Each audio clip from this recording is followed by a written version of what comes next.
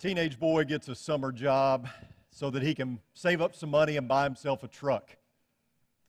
And so he saves his money, he buys a truck, and school starts back and he can't work this job full time any longer. And he starts to realize that though the money went to buying him a truck, and that was great, there's still gas, there are repairs, there's insurance. And he realizes that he can't afford this truck without working. And so he tells his parents, I'm going to drop out of school so that I can work full time, so that I can afford this truck. And his parents plead with him. They say to him, this is not a good decision. This is foolish. You don't want to do this. And he listens to them, but eventually he makes up his mind to drop out of school so that he can work full time to pay for his truck. And as his parents try to talk some sense into him, his response is, look, it's a free country. I can do what I want to do. But was he really free? That's the question. There's a businessman, 40 years of age, 3 kids and a wife at home.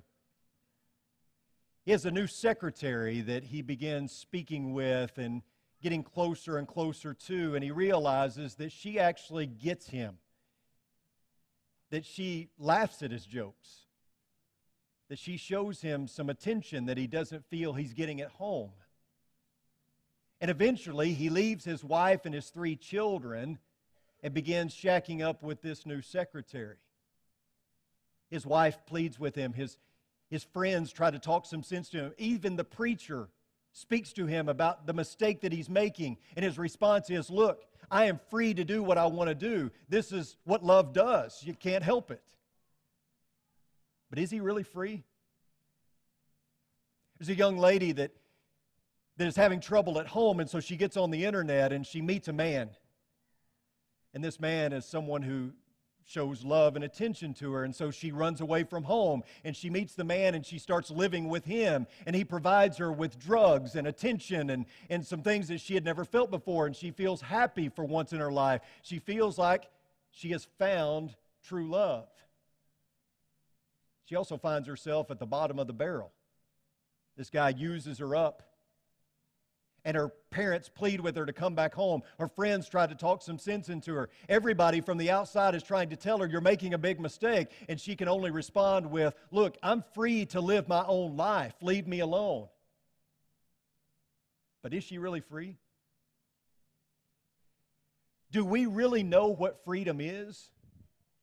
Do we understand what true freedom is? Or could it be that we are just trading one form of slavery for another?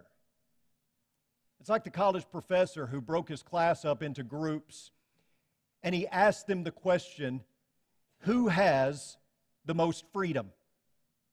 And you were to pick between 3 options. Number 1, the person who is not able to sin. Number 2, the person who is both able to sin and able not to sin. And number 3, the person who is not able not to sin.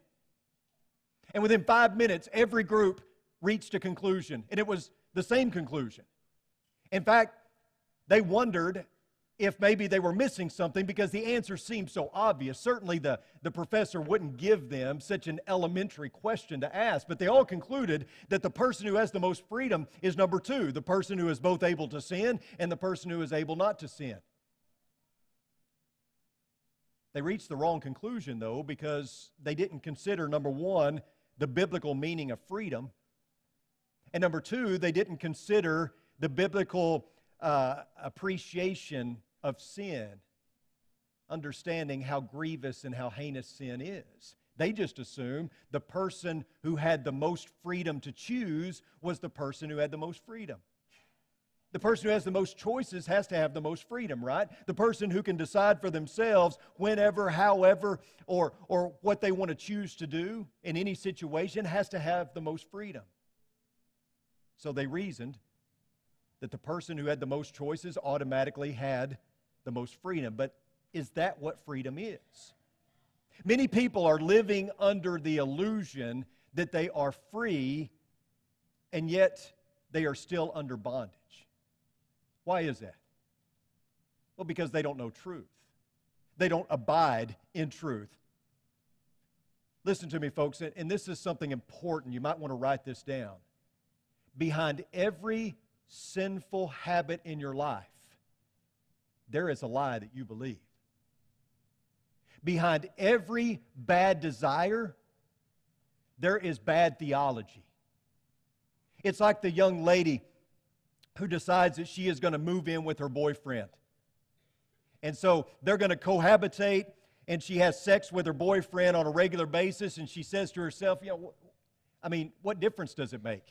I'm going to live with him right now, and that's going to determine if I'm going to be able to live with him in the future. And what's the problem with having sex before marriage? We're going to get married anyway. And so the lies begin to build upon themselves, and she goes further and further. Now, let's say that they're talking about, living together long term. They're not talking about marriage any longer because, what's the use in getting married? What's marriage anyway? Who says that you have to stand before a preacher or stand before the justice of the peace and get some sort of certificate? What does that really matter? And the lies continue to build. The justifications continue to build. And so this person, this young lady, avoids any kind of contact with her friends or with her parents that try to talk some sense into her. You know why? Because they confront her with truth, and she don't want to hear truth. She wants to believe the lie. The lie being, it's okay that if I sleep with this guy and I'm not married to him, it's okay that I live with him and I'm not married to him, it's okay that we don't get married. She avoids Bible study and prayer and church because those things confront you with the truth, right? And she don't want to hear the truth. And so she starts rationalizing, do I really need to go to church anyway? He doesn't go to church, but he's not a bad guy. Yes, he does some bad things here and there, but he's not a bad guy. And is God really going to send me to hell just because I have sex before marriage? And yet people continue to try to talk some sense into her. She pushes away her family. She pushes away her friends. Why? Because they confront her with the truth and she wants to believe the lie. And when you want the relationship bad enough, when you want to believe the lie bad enough, you'll do whatever it takes. You will isolate yourself from anyone and everything that confronts you with the truth. And here's the sad part about it, is that you can find a church in town, probably wherever you live, that's going to tell you you're okay. You will find people who are supposedly sincere, good-hearted Christian people who are going to tell you it's fine, you're okay, don't worry about the truth. Paul said this to Timothy. He said, I solemnly charge you in the presence of God and of Christ Jesus, who is to judge the living and the dead. And by His appearing in His kingdom, preach the word. Be ready in season and out of season. Reprove, rebuke, exhort with great patience and instruction. For the time will come when they will not endure sound doctrine, but wanting to have their ears tickled, they will accumulate for themselves teachers in accordance to their own desires, and will turn away their ears from the truth, and will turn aside to myths. But you, be sober in all things, endure hardship, do the work of an evangelist, fulfill your ministry. Paul is saying that a day is coming where people will prefer a lie over the truth. They won't want to hear what you have to say, Timothy. They won't want to listen to you because they prefer myths. They prefer lies over the truth. And I don't know if Paul had 2018 in mind when he wrote this, but surely we can see this playing out in our day and age. There are plenty of people in our world today who have itching ears, and there are plenty of folks who designate themselves as preachers who will scratch that itch. And folks, I want to take this time to tell you, I will never, ever do that. Ever. Do you hear me? I will never do that. We may have a severe drop in attendance. We may run off some visitors, but I will never sugarcoat the truth or pass over the truth just to make you feel good. Ever. That is not my job. My job is to confront you with the truth, always, in good or bad. But I will never, ever make you feel good about going to hell. Ever. That is my promise to you. And that is what Paul is telling Timothy, is at the end of the day, you've got to tell the truth. At the end of the day, you've got to confront the lies that people believe. And your job is not to scratch their itch. Your job is to give them what they need. Because this is all about preparation for heaven. I like what Amos had to say. I want to be an Amos. Amos chapter 7 and verse 12. Amos is told by Amaziah basically to shut up. Quit preaching. Stop it. And here's what he says. I am not a prophet, nor am I the son of a prophet, for I am a herdsman and a grower of sycamore trees, or figs. But the Lord took me from following the flock, and the Lord said to me, go, prophesy to my people Israel. Now hear the word of the Lord. You are saying, you shall not prophesy against Israel, nor shall you speak against the house of Isaac. Therefore, thus says the Lord, your wife will become a harlot in the city. Your sons and your daughters will fall by the sword. Your land will be parceled up by a measuring line, and you yourself will die upon unclean soil. Moreover, Israel will certainly go from its land into exile. And basically, Amos is saying, I'm not a prophet. My dad's not a prophet. I'm a herdsman. I don't deserve to be in this position. I didn't ask for it. But God gave me something to say, and you're going to hear it. And you want me to be quiet, that's your problem, because I'm not. And by the way, your wife's going to be a prostitute and your kids are going to die. Yeah, that's part of it as well. You know, I kind of relate to this because I think I was coaching kids and yelling at referees. And now all of a sudden I'm in this position. I didn't ask for this. I didn't go looking for this. I never thought that this would be my lot in life, but here I am. People say, well, would you ever go back to coaching? I can't. I can't do that. I'm where I'm supposed to be. Like it or not, this is what I'm supposed to be doing. And by the way, I love it, but this is what I'm supposed to be doing. I've got a message. God has laid that on my heart. It's my job to tell you the message, to tell you and confront you with the truth. Doesn't matter if I like it or not, or if I want to do it or not. I have to. You can tell me to be quiet, but that's not going to happen. I love the message of Amos to Amaziah. I'm not going to be quiet. You need to hear this. Everyone needs to hear that. That's why I'm here, because I love God, I love His truth, I love His people, and therefore I want His people to love what God loves. And there is far too much justification and rationalization out there for sin because people want to believe a lie more than they want to be confronted with the truth. And my job and your job as Christians is to confront people with the truth. Far too many people in our world, even in the religious world, are enabling bad desires through bad theology. And as a result, they never experience true freedom. Listen to the words of Jesus. So Jesus was saying to those Jews who had believed Him, if you continue in my word, then you are truly disciples of mine, and you will know the truth, and the truth will make you free. They answered Him, we are Abraham's descendants and have never been enslaved to anyone. How is it that you say you will become free? And Jesus answered them, truly, truly, I say to you, everyone who commits sin is the slave of sin. The slave does not remain in the house forever. The Son does remain forever. So the Son, if the Son makes you free, you will be free indeed. I know that you are Abraham's descendants, yet you seek to kill me, because my word has no place in you. I speak the things which I have seen with my Father. Therefore, you also do the things which you have heard from your father. Jesus is speaking to Jews who believed Him. That's rare, isn't it? And they're saying to Him, what do you mean? We are free. We're Abraham's descendants. I mean, our heritage, we're Jews. We are free, which is interesting because when you study the Jews' history of slavery, I mean, they were even beholden to Roman authority even at the time that Jesus was walking the earth. But yet they're saying, we are free. What are you talking about being free? And Jesus says, oh no, you're not free. No, you think you're free, but nobody's truly free. No one sitting in this auditorium this morning is truly free.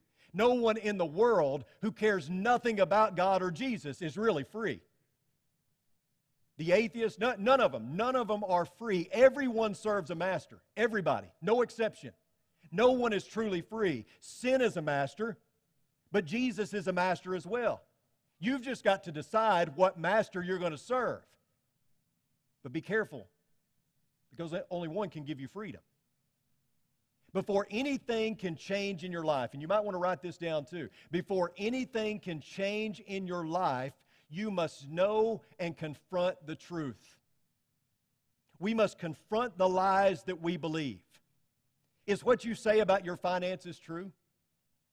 Are the justifications true? What about your relationships?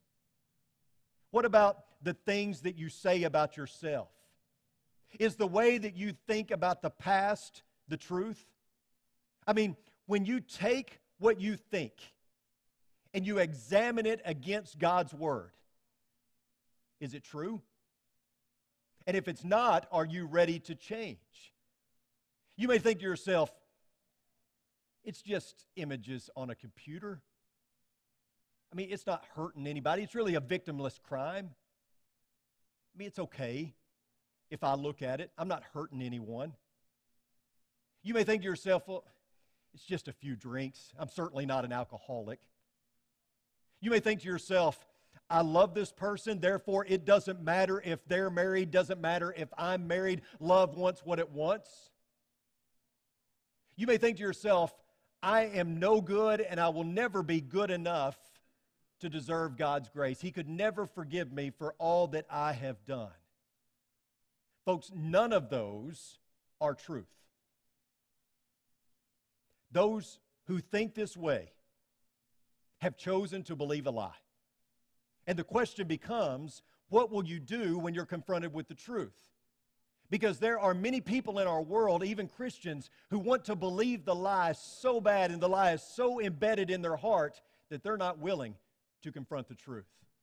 And you try to confront them with the truth, and you may be ostracized, you may be in for a fight. Let me give you some dates. December 18th, 1975, October the 6th, 1984, and December 20th, 1996. You know what all those dates have in common? Any guesses? All those dates represent a day in which an eminent evolutionary scientist died. October the 6th, 1984, it was George Gaylord Simpson. December 18th, 1975, it was Theodosius Dobzhansky. And on December 20th, 1996, it was Carl Sagan.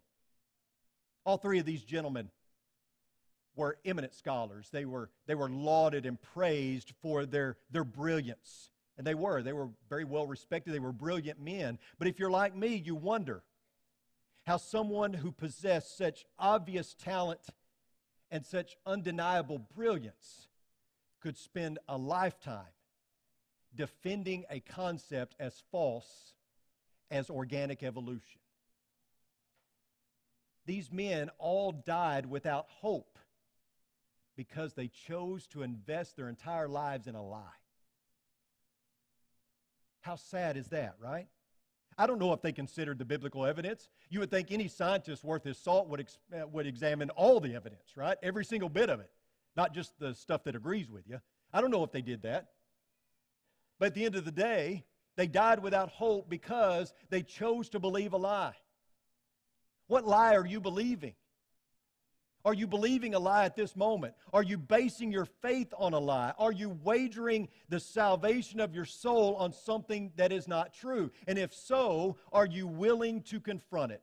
Because transformation starts with truth. The Bible exists, at least in part, to shape our choices and thus to assist us in becoming more like Jesus.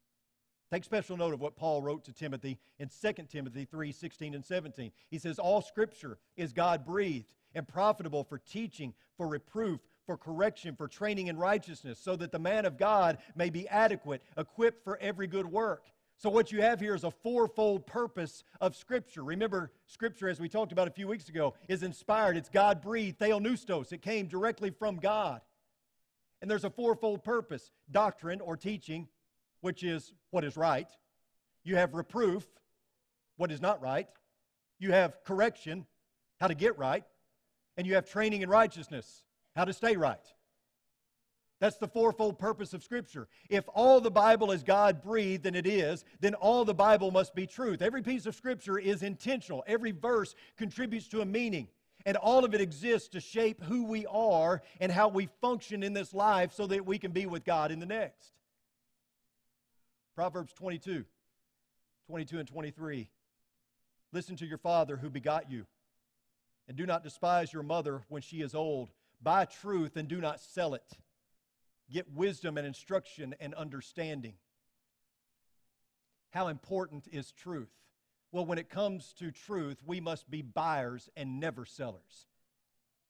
Always buyers, never sellers.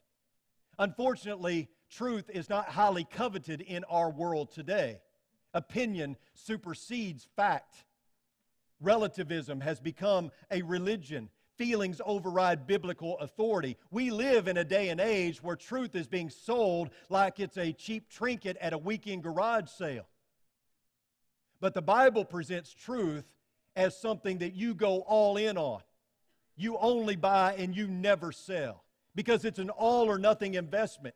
You cannot afford to sell even a portion of it, because in a world that ignores and devalues and compromises and sells the truth, we must be truth believers, we must be truth sellers, truth tellers and truth livers.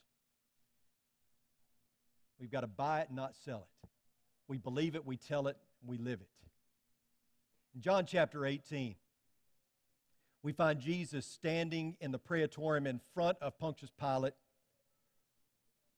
And Pilate believes he's in control. I love this scene in John chapter 18 because you can just tell. You can read between the lines and you can sense Pilate sticking out his chest and thinking, I've got Jesus here in front of me and I'm in complete control, which nothing could be further from the truth. The only reason that Pilate had any control is because Jesus let him have it. Jesus could have caused a lightning bolt to come down and strike him and turn him into dust, but he doesn't do that. He allows him to have authority in that moment. And Pilate asked an eternally important question. He says, what is truth? And that's interesting because it was standing right in front of him, wasn't it? What is truth? That's an important question for our time. Do you know how many in our world would answer that question today? They would say, well, truth is open to interpretation. Truth is measured by your own standard. Truth is subjective by nature. However, those responses only highlight our ignorance when it comes to understanding truth.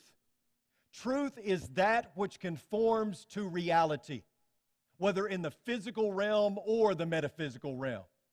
That's what truth is. It can be nothing else. Truth is that which conforms to reality. Water freezes at 32 degrees Fahrenheit. Dallas is east of Abilene. I am a male. There's no arguing that. You can argue that, but you only perpetuate your ignorance because those are not arguable things. You can't debate those. Oh, you can try, but you only show your ignorance because truth is restricted by nature. That's what truth is. It's exclusive by nature. Truth is absolute by nature. If it's not those things, then it's not truth. So this idea that truth cannot be absolute, no, it has to be absolute because that's what truth is. People say, well, there's no such thing as absolute truth. If that's true, it's false. That's the ridiculousness of this mindset. If there is no such thing as absolute truth, that is absolute truth. Because truth can only be absolute and exclusive by nature. But I want you to notice something. In Scripture, we see truth as absolute and restrictive as well. As I said, what is true in the physical is also true in the metaphysical. In other words, when Jesus said, I am the way, the truth, and the life, no one comes to the Father but through me, we can take that as an absolute true statement. Acts 4:12, for there is salvation under no other name that has been given among men under heaven. Right? That's a truth statement. Scripture never refers to my truth or your truth. It always refers to the truth. Again, Jesus said, I am the way, the truth, and the life. No one comes to the Father but through me. John 1:1, in the beginning was the Word, and the Word was with God, and the Word was God. These are absolute truth statements. God did not ask our opinion on any of this because truth is not a ballot measure.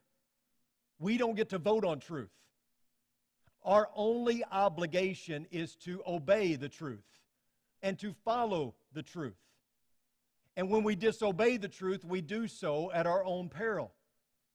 It reminds me of the college philosophy professor who gave an assignment to his students, and one student turned in a paper on the relativeness of truth. Truth is an imaginary concept, the student wrote. What is truth to one person is falsehood to another. He got an F on the paper. He was incensed, and he came and he questioned the teacher. What do you mean by giving me an F? And the teacher says, this paper was copied. I got the exact same paper, same wording and everything 3 years ago. And the student said, that's impossible. I did all this on my own. I did my own work on this. And the professor said, the paper's your own work? And the student said, yes, absolutely. I didn't copy from anyone. And if I believe you did, the professor said, he said, well, you'd be wrong. And the professor responds, so you're saying that truth is absolute regardless of what the individual believes? Well, you didn't have an answer. How do you respond to that, right? The professor takes the paper, marks out the F, gives him a D-. He said, at least you learned something. Truth is exclusive by nature. It is absolute by nature because that is what truth is. If it weren't exclusive, if it weren't restrictive, then it wouldn't be truth. And it's amazing to me how many intelligent people attempt to pass this off or write it off, saying that truth is subjective or relative. Truth can never be subjective or relative. It is either the truth or it's not. And what determines truth is that it is absolute, it is restrictive, it is narrow by nature. We may not like it, but you know why people don't like the truth being absolute or restrictive? You know why they don't like it? Because they want to believe the lie. We don't like to have our lies confronted with truth. And so when we have bad desires or when we want to live in a bad state, we've got to justify it with bad theology. And there's probably no worse theology than saying that truth is not absolute or that it's subjective or that's ridiculous. I can listen to you on some things and I can maybe hear you out and say, okay, I see what you're saying. That's just terrible, terrible argumentation. Truth is exclusive. It is absolute because that's what it is. It can't be any other way, right? But here's the thing.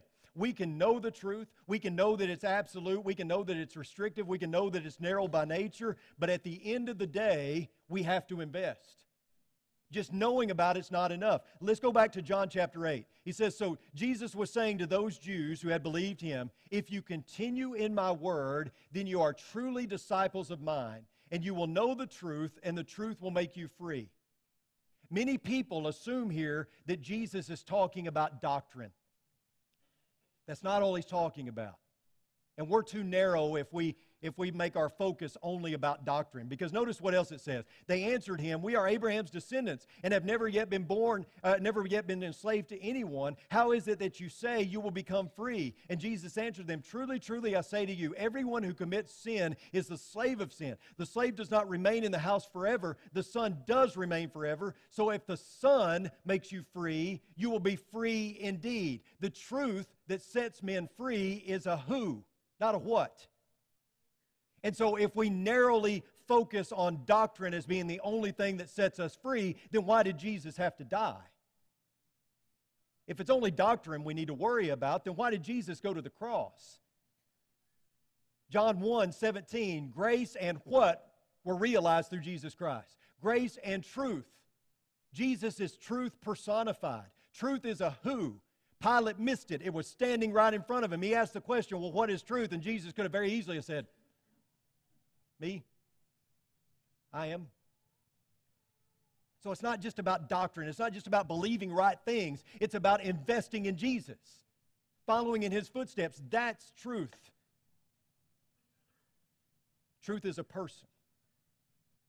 And therefore, truth is not just about how you live, but who you live for.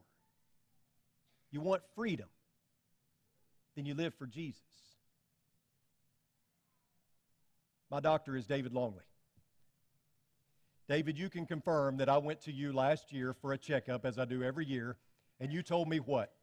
You told me my numbers looked what? I want him to hear it from your mouth, not mine. You said my numbers look what? No, you said perfect, didn't you? I think that's what you said. I think you also said, I have the body of an Olympic athlete. Didn't you say that?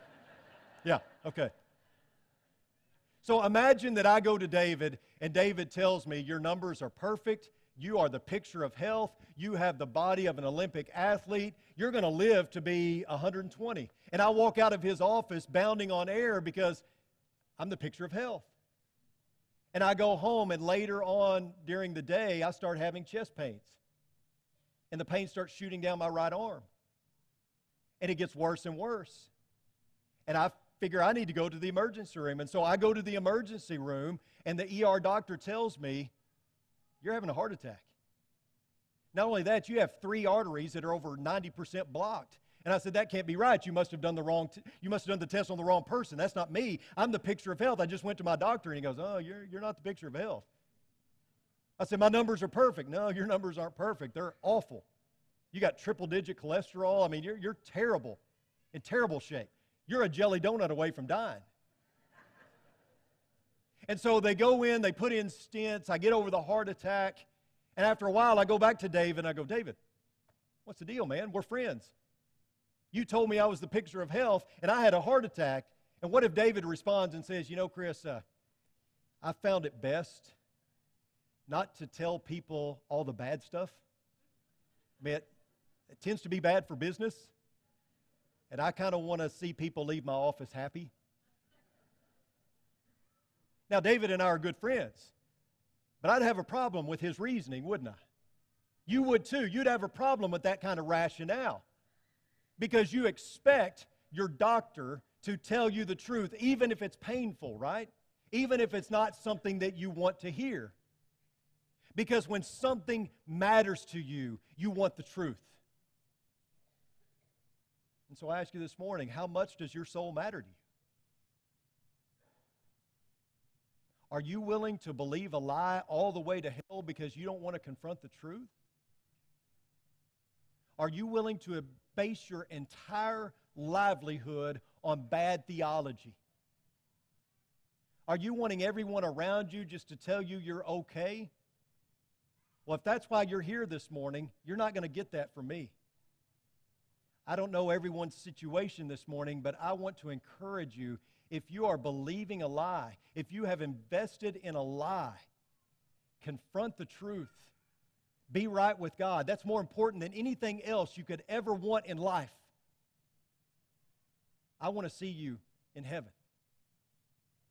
Take care of it this morning. If you have a need that we can help you with, I want to encourage you this morning to stop believing the lie. Stop basing your faith on bad theology. Confront the truth. If you need the prayers and support of this church family, let us help you. If you're ready to do something about your sinful condition, maybe you realize I'm serving the wrong master. Let's set up a Bible study. Let's talk about that. Maybe you're ready to start a daily walk with God. You're ready to put on Christ in baptism. Whatever the need is, don't leave here this morning without being right with God. Clinton's going to lead us in a song. If you have a need, please come forward as we stand and as we sing.